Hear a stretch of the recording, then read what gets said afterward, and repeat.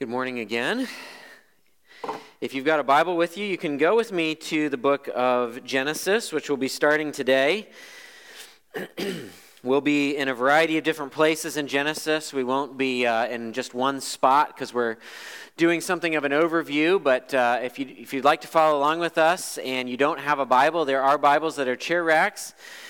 Bibles that are in the chair racks, and you will never find it easier to find the passage of Scripture that we are looking for. Just kind of flip open to the beginning, get past the table of contents, and you will be there.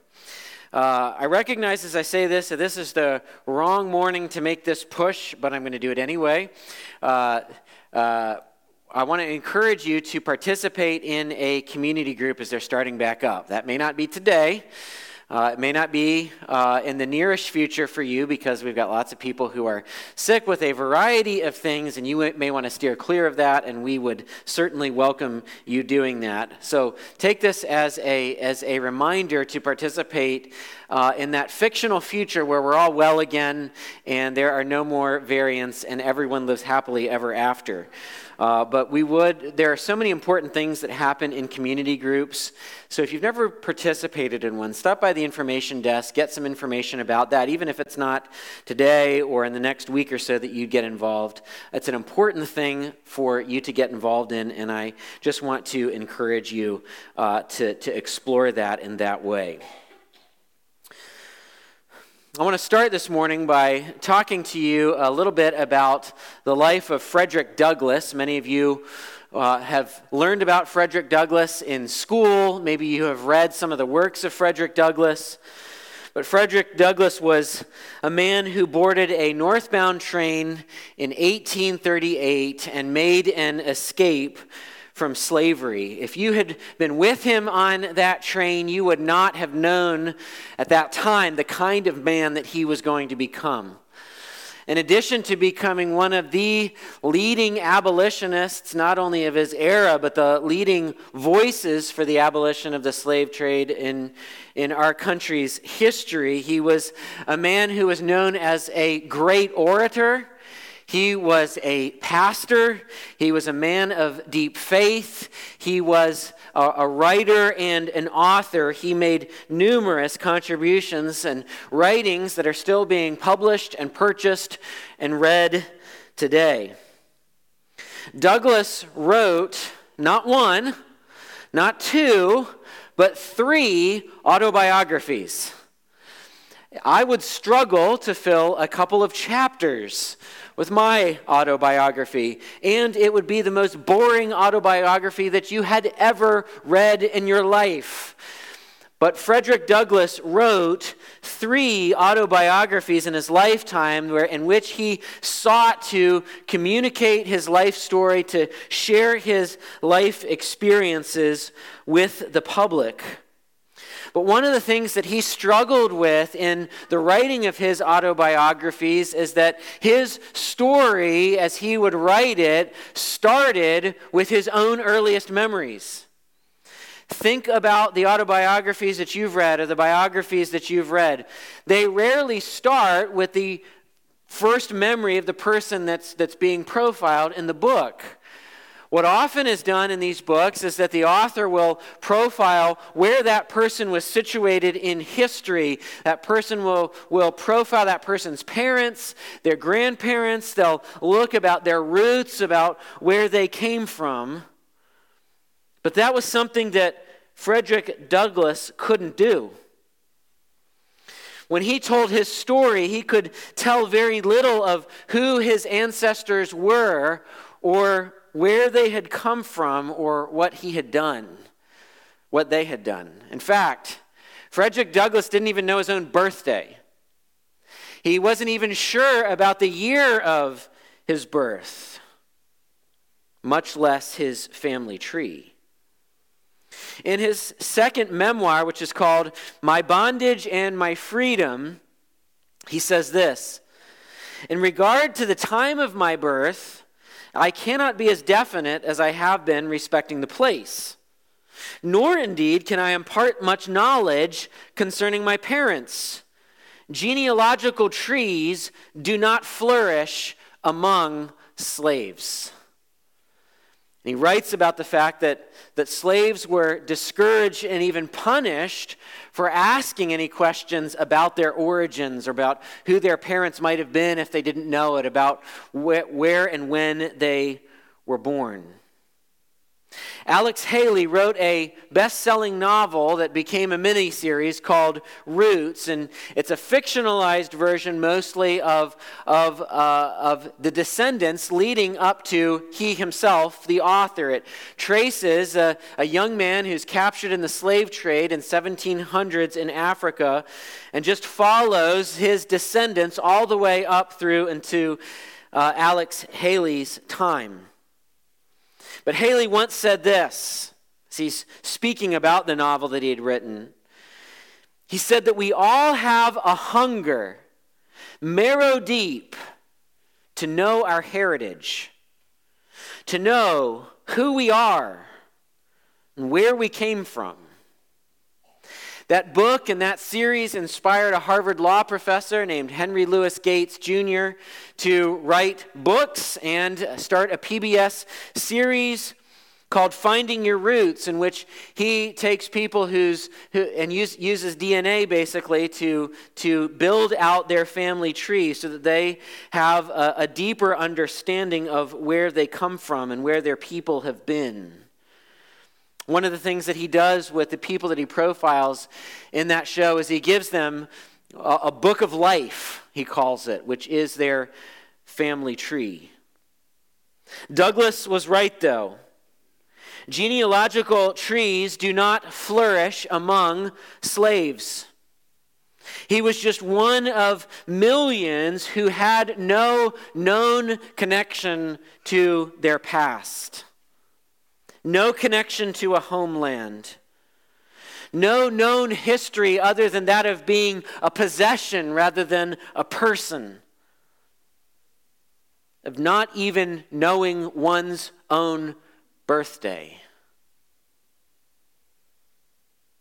God's people, Israel, would have understood what that felt like as they made their own run for freedom. Pharaoh, under the abundance and weight of the plagues that God had sent upon him for his refusal to let the people go, finally relented and the people made their escape. But as they ran from the clutches of slavery in Egypt, they were now a people without a home. They were people without any sort of national identity other than slavery. And as they began that transition, that process from possession to personhood, there were new questions that they needed to answer. Who were they? Where did they come from? What was their purpose? And where in the world were they going? The book of Genesis, along with 4 other books, Exodus, Leviticus, Numbers, and Deuteronomy, the book of Genesis, along with those other 4 books, make up something that's called the Pentateuch, these 5 books. And together, Genesis with these other books provides answers to those questions. There's a very real sense in which Genesis, which begins with the tree of life, was a sort of book of life that could be handed to these people that would let them know who their people were and where they had come from and what their national identity was.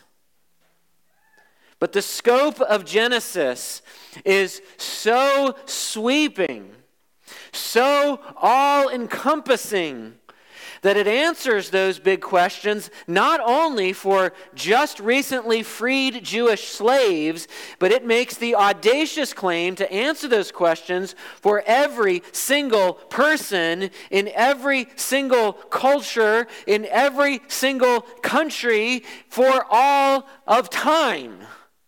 That is a staggering claim. And today we begin a study through this book. Genesis is the foundation on which the rest of Scripture rests. There are seeds planted in the book of Genesis that are going to push through the roots of the soil, push through the soil of Scripture. They are going to bloom and grow. We are going to see concepts introduced here in this book that are going to grow into beautiful trees of doctrine and understanding as the storyline of the Bible progresses. If you are to remove Genesis from the Bible, you would undercut the entire message of Scripture.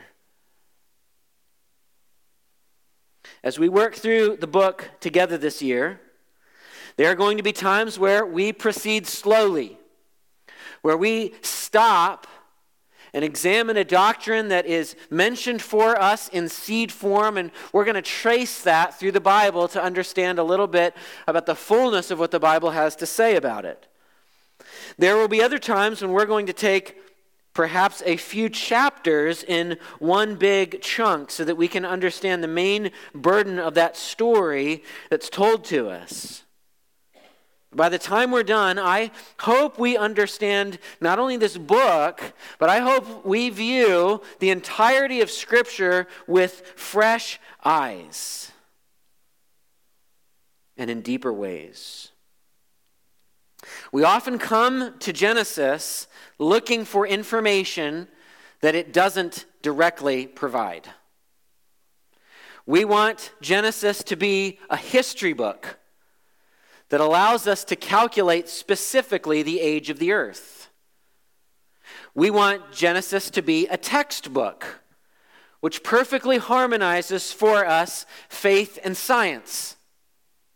We want Genesis to be an encyclopedia in which we can skim through the index and find out information about what happened to the dinosaurs. We want Genesis to be a book that helps us focus in on the minutiae, like who in the world are the Nephilim in Genesis chapter 6.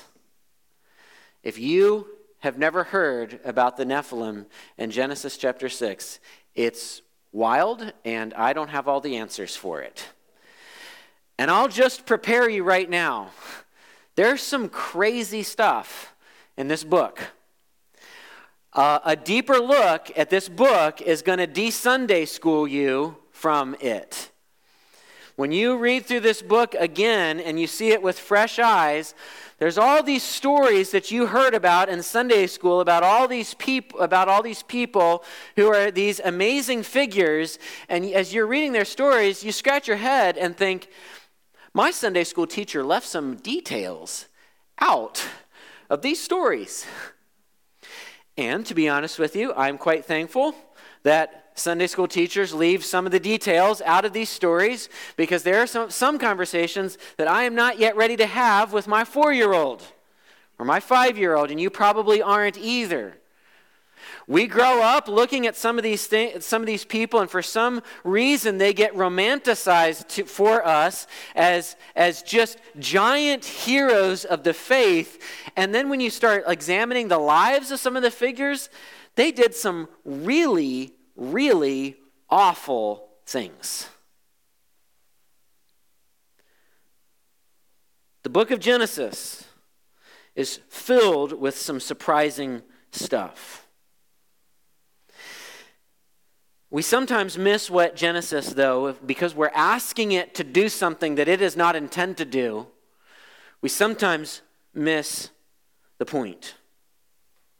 I'm certainly not intending to suggest that Genesis can't speak to any of the things I just mentioned, although I'll let you down easy at the beginning if you don't already know. Genesis does not talk about dinosaurs. I wish it did. It doesn't that I'm aware of. And I'm not in charge of the content of it. So you'll have to get your dinosaur information somewhere else. But what I am saying is that when we step back and recognize that we are people, as an audience, separated by thousands of years from the original audience, one of the things that we have to try to do is step out of our shoes and into their sandals and recognize that they were a people who had a very different view of the world, a people who had assumptions that were very different than ours. And even though they were people who were in many ways very different from us and had different assumptions and conceptions of the world than we have, Genesis has a lot to say to us. And if we let it speak the way it intends to speak, it will speak to us in a fresh way. Genesis provides or begins to provide answers for the biggest philosophical questions of life. Questions that are wrestled with in the academy and the university, that philosophers have spent centuries spilling ink over, and the questions that regular, ordinary people like me and you feel in ordinary ways in our ordinary lives. Questions like, why is there something rather than nothing? Where did something come from? Why am I here? Do I have purpose? Or am I an accident that happens to exist and will one day happen to no longer exist? What is my purpose? Has something gone wrong? Kind of seems like it. Do I have value? Do we as human beings, who each of us is a blip, a speck in the vastness of the universe that we still don't even understand its vastness, and on this long stretch of timeline that encompasses all of human history, I mean, when you think about the space that you occupy in the vastness of the universe and in this stretch of time, it's pretty insignificant. But do you still have value? Genesis lays foundations for these kinds of questions to be answered. But this morning, what I want to do is I want to introduce the book to you. And this is, I'm going to try to simplify it the best I can. I'm going to try to ask 3 pretty simple questions that I think will give us a little bit of an overview of the book so that we're better equipped to then start looking at the parts of it in the weeks that follow.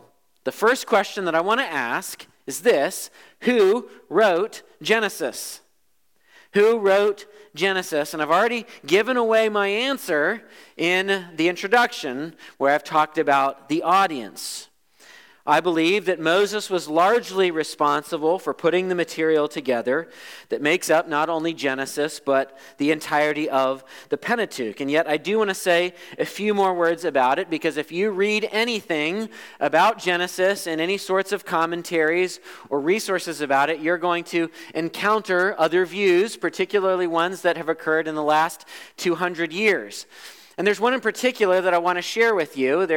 Within the last 200 years, there have been many scholars who have looked at the book and said, Moses was not the author. And they've conceived of 4 potential authors who they refer to as J, E, D, and P. And you're saying, as your eyes glaze over, why are we talking about this?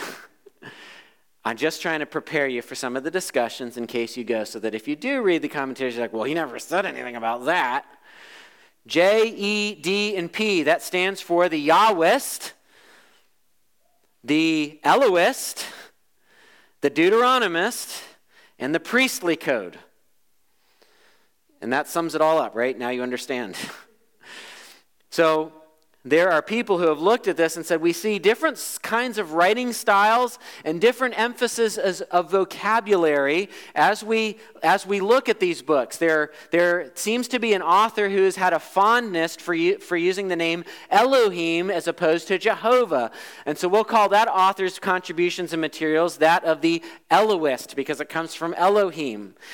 And so different people have seen this book as a conglomeration of these sources. The problem with this theory, and we're not going to walk into all the details of it because that would take us, we could have a whole seminary class on that. But the problem with this is the scholars are constantly changing their minds about which parts belong to which person. And so it is a constant moving target of who or what J, E, D, and P are and what exactly their contributions have been. Now, wouldn't it be nice if we were to get to the end of Genesis and the book was signed, Love Moses? I wish he had had the forethought to do that. But if you flip to the end of Genesis, it does not say, fondly, Moses, because I definitely wrote this. And yet, people, believers throughout church history have attributed authorship to Moses, not because he signed it, but because many people see that Jesus himself seemed to think that Moses was the primary author of the Pentateuch. We see Jesus saying things like this in John chapter 5, verses 46 and 47. He says, "For if you believed Moses, you would believe me, for he wrote of me. But if you do not believe his writings, how will you believe my words?" Jesus seemed to subscribe to the common Jewish understanding that the Pentateuch was the books of Moses, that these books had been written, had been authored by Moses. Now, this doesn't mean that Moses didn't use any sources for his work. Genesis doesn't feature Moses at all. He's not in Genesis. And Genesis wasn't around, or Moses wasn't around when the universe began. So Moses is dealing with sources when he's describing the events of Genesis, when he describes the events of the patriarchs. Furthermore, when we get to the end of Deuteronomy, Moses dies. And I think we can safely assume that Moses did not, right before he died, say, okay, here's how I died, just so I can make sure I get it into the end of the book. Somebody else would have had to written about how Moses died at the end of Deuteronomy.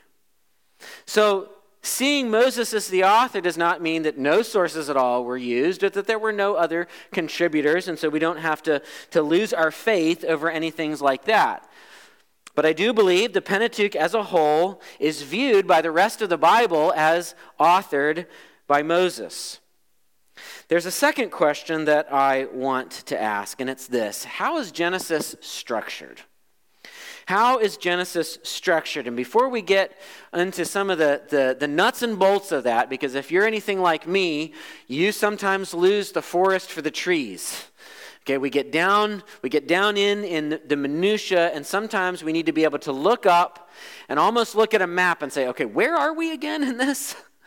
And so I want to give you some dividers, some structures, some handles, some divisions that will help you find your way. They're kind of like if you're hiking there, you sometimes see that people blaze a mark or a paint on trees along the way that are just markers that help you know you're on the path. And I want to give some of those things to you. But before I do that, I just want to point out that the Genesis is expertly crafted. It is not a book that is haphazardly put together.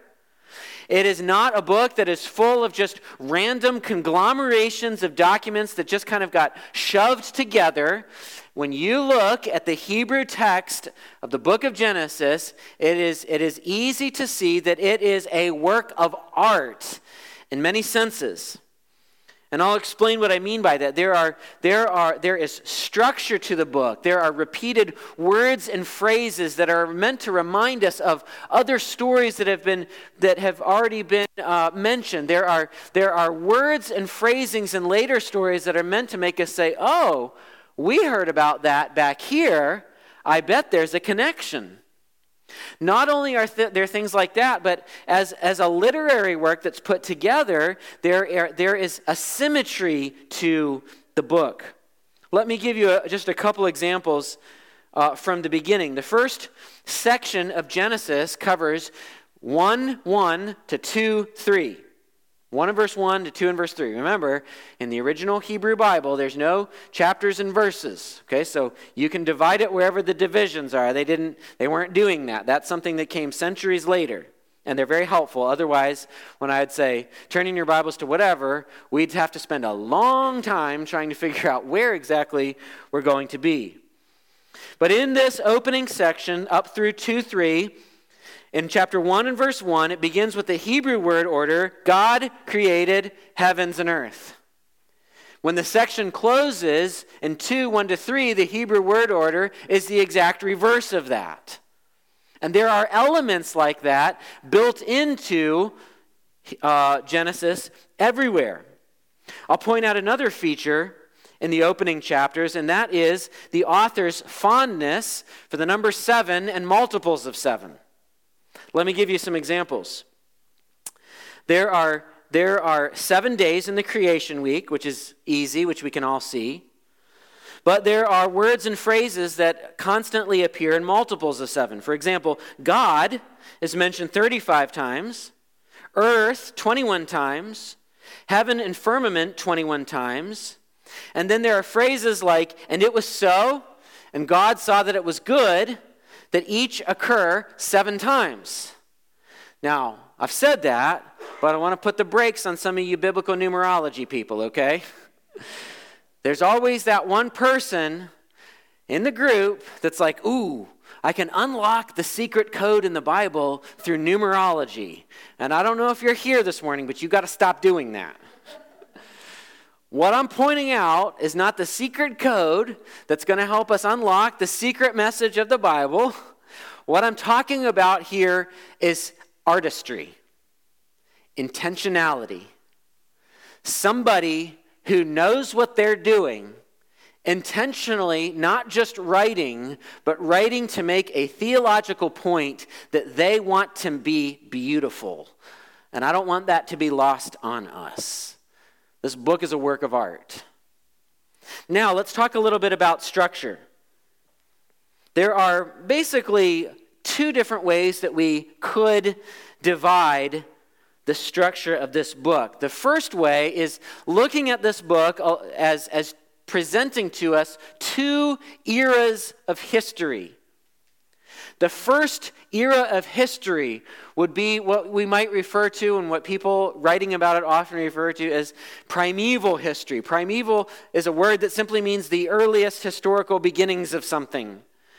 And so you could refer to chapters 1 through 11 as primeval history. It begins with origins, it works its way into the fall and the immediate after effects of mankind's fall into sin, and then it proceeds into seeing the stories of Cain and Abel. We see Noah, and we see the Tower of Babel, things like that. But then there is a distinct shift beginning in chapter 12 and moving all the way into chapter 50, which some people have referred to as patriarchal history. Now, I recognize that word patriarchal has particularly negative connotations in our culture, but we're using that term simply to designate that a father of a family or a clan. So maybe I can illustrate this divide in a couple of different ways. Primeval history in 1 to 11 versus patriarchal history in 12 to 50. If you are on your phone and you're looking at your photos, most of us have like 47,000 photos in our phone. And that's because you can take 100 pictures of one thing rather than in the old days, which some of you don't remember or know about, but it used to be you had like 24 pictures in your camera roll. And if you had 24 pictures and I go to Walgreens to get them developed and I got to pay for it, I'm going to be careful which picture I take. I'm going to take one picture of my family standing in front of a bridge. Now, because you've got unlimited space seemingly, you can take 25 pictures of your family standing in front of a bridge that looks cool. And we all think, I'm going to sort through the camera roll later and find the best one. But we never do that. So we've got 47,000 pictures on our camera roll, and our phone's always saying, out of space when you want to install something new. Okay, Where I'm going with this is when you're on your phone and you're swiping through your pictures, the faster you swipe, the more your phone learns, oh, she wants to go really fast. And so you can swipe through months. If you get it going fast, and if you can swipe through months, and if you've got the space, several years of time as you're swiping through those photos. And that's what's happening in primeval history. Chapters 1 through 11 cover a really large portion of time, particularly as it's compared to patriarchal history, where we stop and we slow down a little bit. Because beginning in chapter 12, we see the call of Abram, who becomes Abraham. And then we start following in much greater detail the story of this man and his family, and then his son Isaac, and then his son Jacob, and Joseph. We slow way down in chapters 12 through 50, especially when it's compared to the first 11 chapters. That's one way of having categories in your mind that will help you see the book. There's another way to see the structure of the book that I want to share with you. And that structure is called the Toledot formula. And I know that that is a concept that most of you are likely familiar with, so I won't spend any time on it at all. Except that that's probably a very strange thing. You're like, wait a minute, what have you been reading, Matt, and looking at this book? Well, the Toledot formula is just a fancy way of describing a Hebrew phrase that appears numerous times through the book. That Hebrew phrase is Toledot, and it's translated in our Bibles, especially if you're using the ESV as your translation. It appears again and again, these are the generations. And that Hebrew phrase, these are the generations, is a marker. Remember I told you that this book was not just thrown together by someone saying, well, I need to get the whole story together, so I piece the whole thing randomly together. It's not that. The author of Genesis has intentionally put way markers along the way to remind us of where we're at and what the section that follows is going to be like. In fact, the Hebrew word Toledot comes from a root which means to bring forth. So our word generate would be the verb, or generations would be the noun. That's what's going on in Hebrew. 5 times, when this phrase introduces something, a straight genealogy follows. The other 5 times, it mentions a person and then tells the story about that person, what happened with that person and with that person's line. So whenever we see that phrase, these are the generations, the author is in effect telling us, hey, I just started a new chapter. The author is telling us, hey reader, I'm about to tell a story about this person. These are the generations of so-and-so. I'm going to tell you the significance of the person that I have just named. The only place where these are the generations does not introduce a proper name is the very first use in chapter 2 and verse 4, which I'll show you in just a moment. So what I want to do is just briefly walk through these 10 structural indicators, and I mean it. It'll be fast. I'll share a scripture verse with the first 3, and then the other ones I'll just walk through. And for those of you who are slide people that feel like they cannot move on if they've missed a slide, what I want to encourage you to do is to let go of the slide. Let it go. You probably can't write, and I see some people shaking their heads, I cannot let it go. Here's the promise that I'm going to make you. I'm going to have Shelley email you. If you're the I can't miss the slide person, I'm going to have Shelley email these structural divisions out this week so that you can get it and you can write it down. But the first time this word, these are the generations, occurs is in chapter 2 and verse 4, when the Bible says, the generations of the heavens and the earth. Genesis 2 and verse 4 says, these are the generations of the heavens and the earth when they were created, in the day that the Lord God made the earth and the heavens. I said this is the only time that formula doesn't introduce a proper name.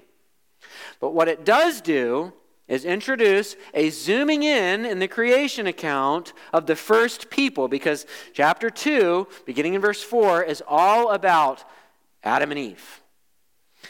Number 2 is found in chapter 5 and verse 1. It is the generations of Adam. Genesis 5 and verse 1 says, "This is the book of the generations of Adam.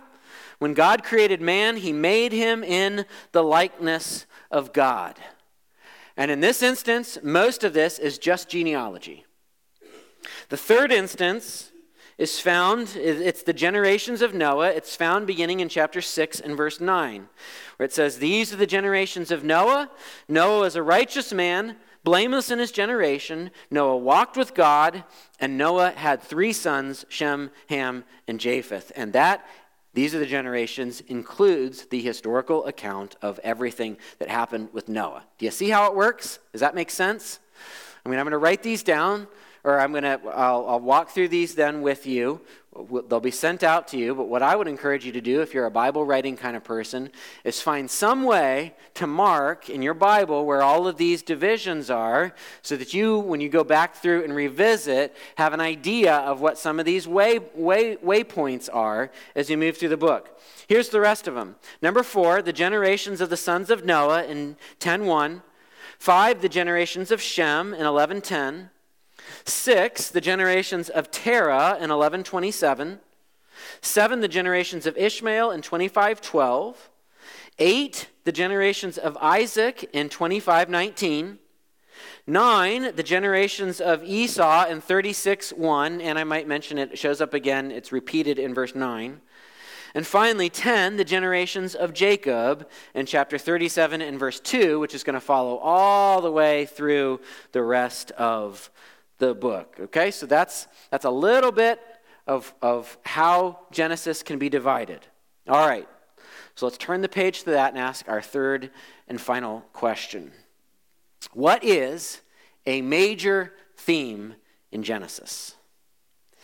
Now, I've worded that question intentionally to say, what is a major theme in Genesis? Because I'm not sure that I can stand up here and definitively say to you, here is the major theme of Genesis.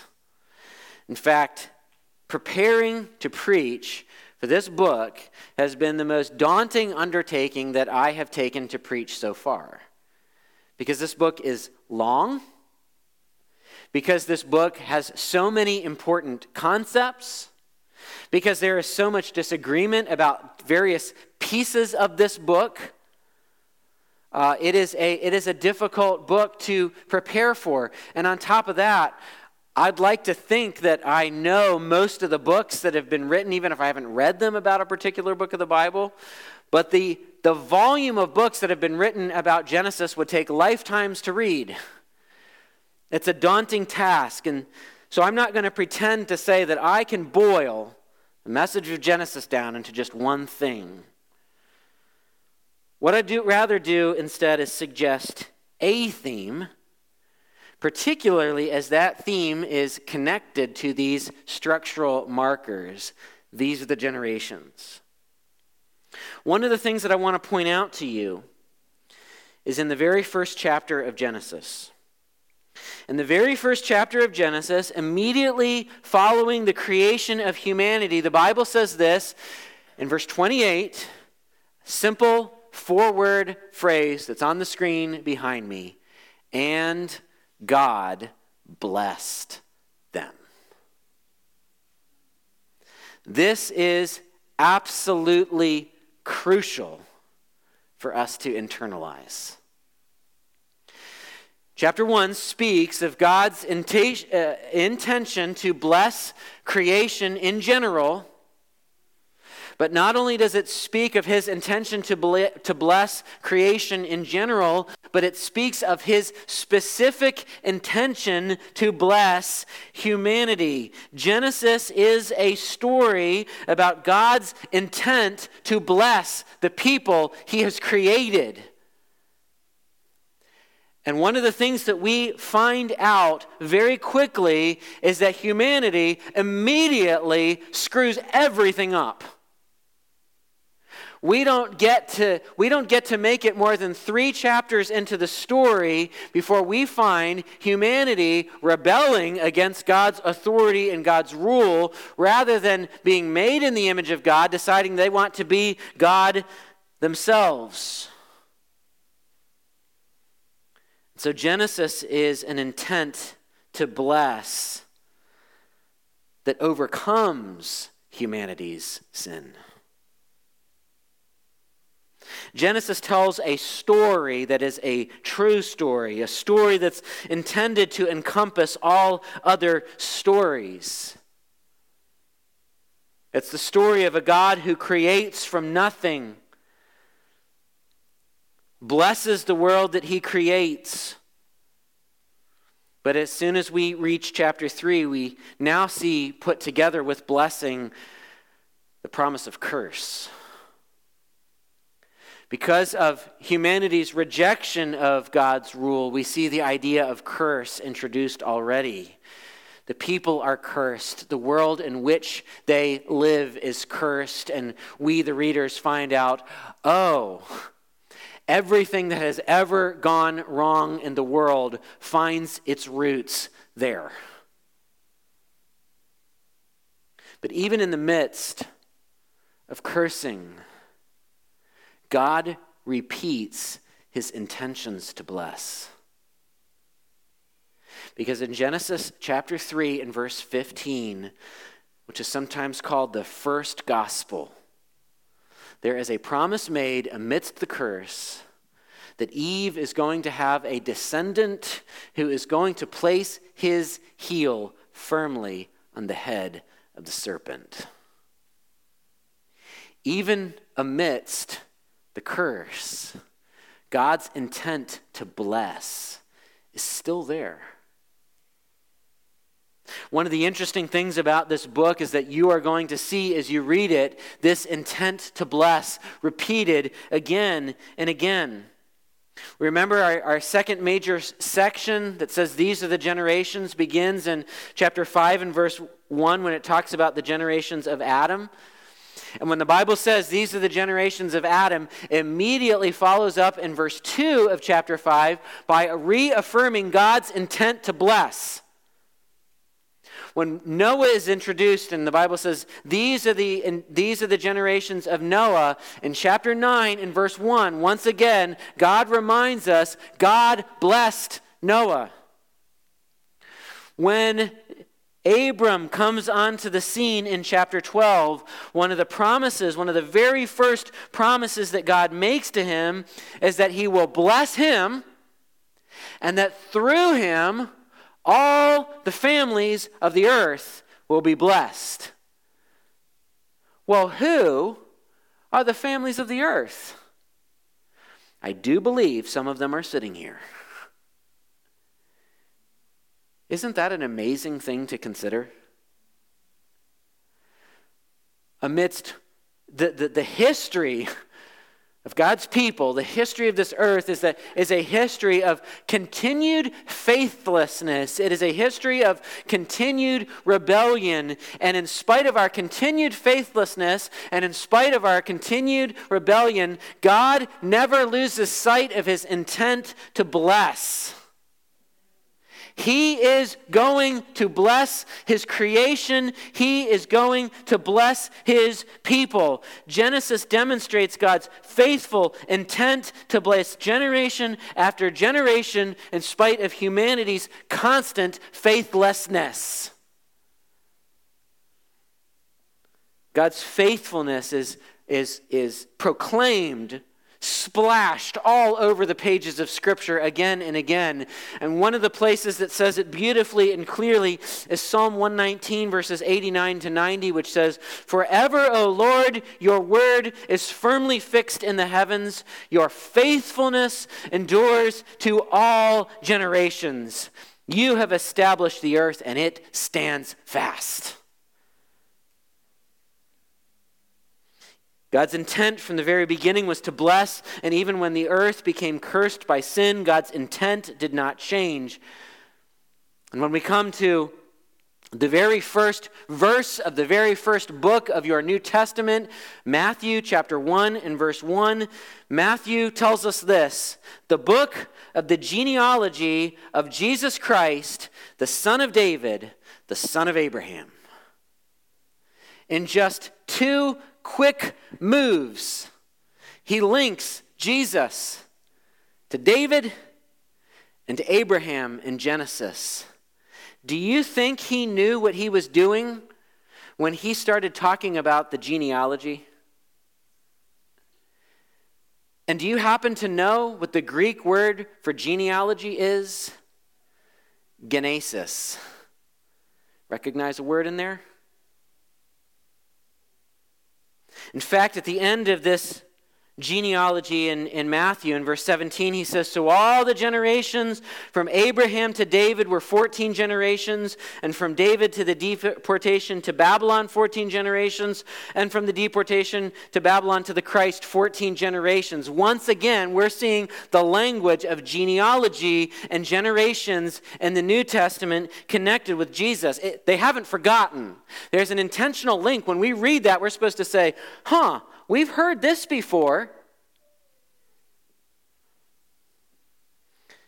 One of the things that Jesus does when he resurrects from the dead is gently tell his followers, I told you.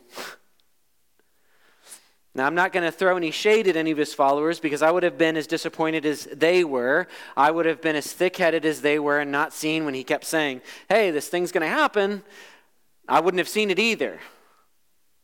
But remember when Jesus is walking home on the road to Emmaus in Luke chapter 24? And he's talking to these 2 people, and these people have no idea they're talking to Jesus, and they're just explaining to him how bummed out they were that the whole thing turned out the way it did. Now, they eventually find out. Can you imagine how embarrassing that would be? When you've been telling Jesus, I thought he was going to be more than that. But one of the things that Jesus does is as he's walking with them on the road is he basically says, let's run this whole thing back again. And where does Jesus start? We might expect that Jesus starts with his own birth.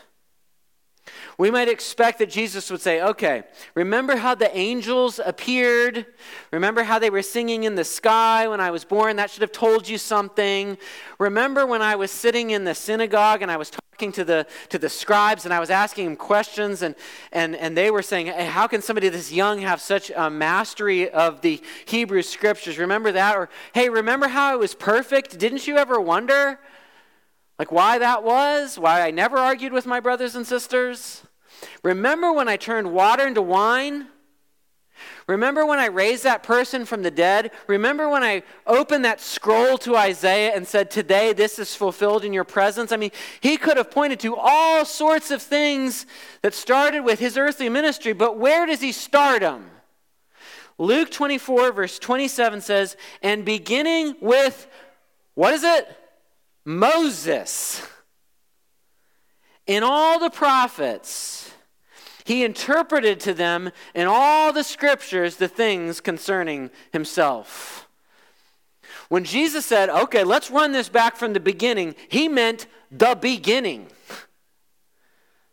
He goes all the way back to the books of Moses, which includes Genesis, and says, no, this is what was happening. This has been God's intent from day one. And that's an amazing thing to think about.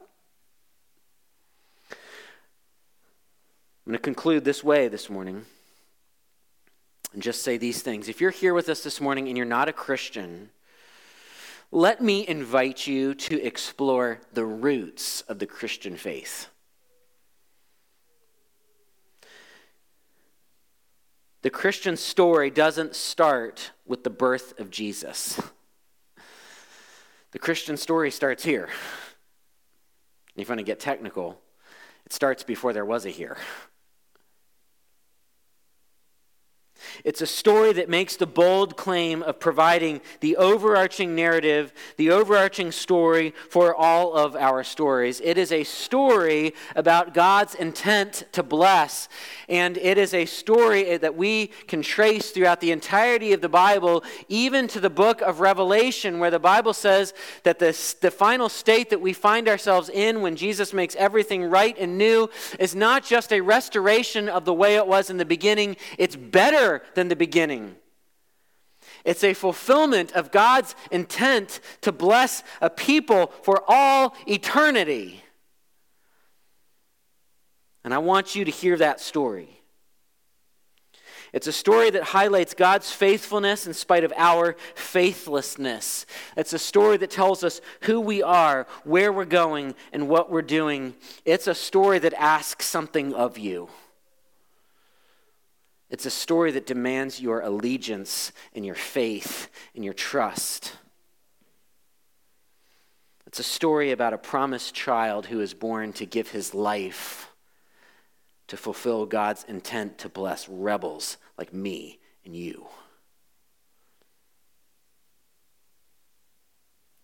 I hope it draws you to faith in that Christ. For those of us who are followers of Jesus, this is an opportunity to worship, to step back, to go deeper into this story, and to be reminded afresh and to be reminded anew of God's intent to bless generation after generation into the furthest reaches of eternity. So let's pray and ask God to help us with that.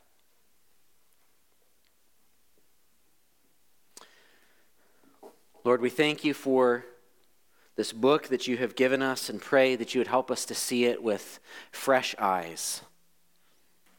We thank you for the promises of grace that are evident from the very beginning.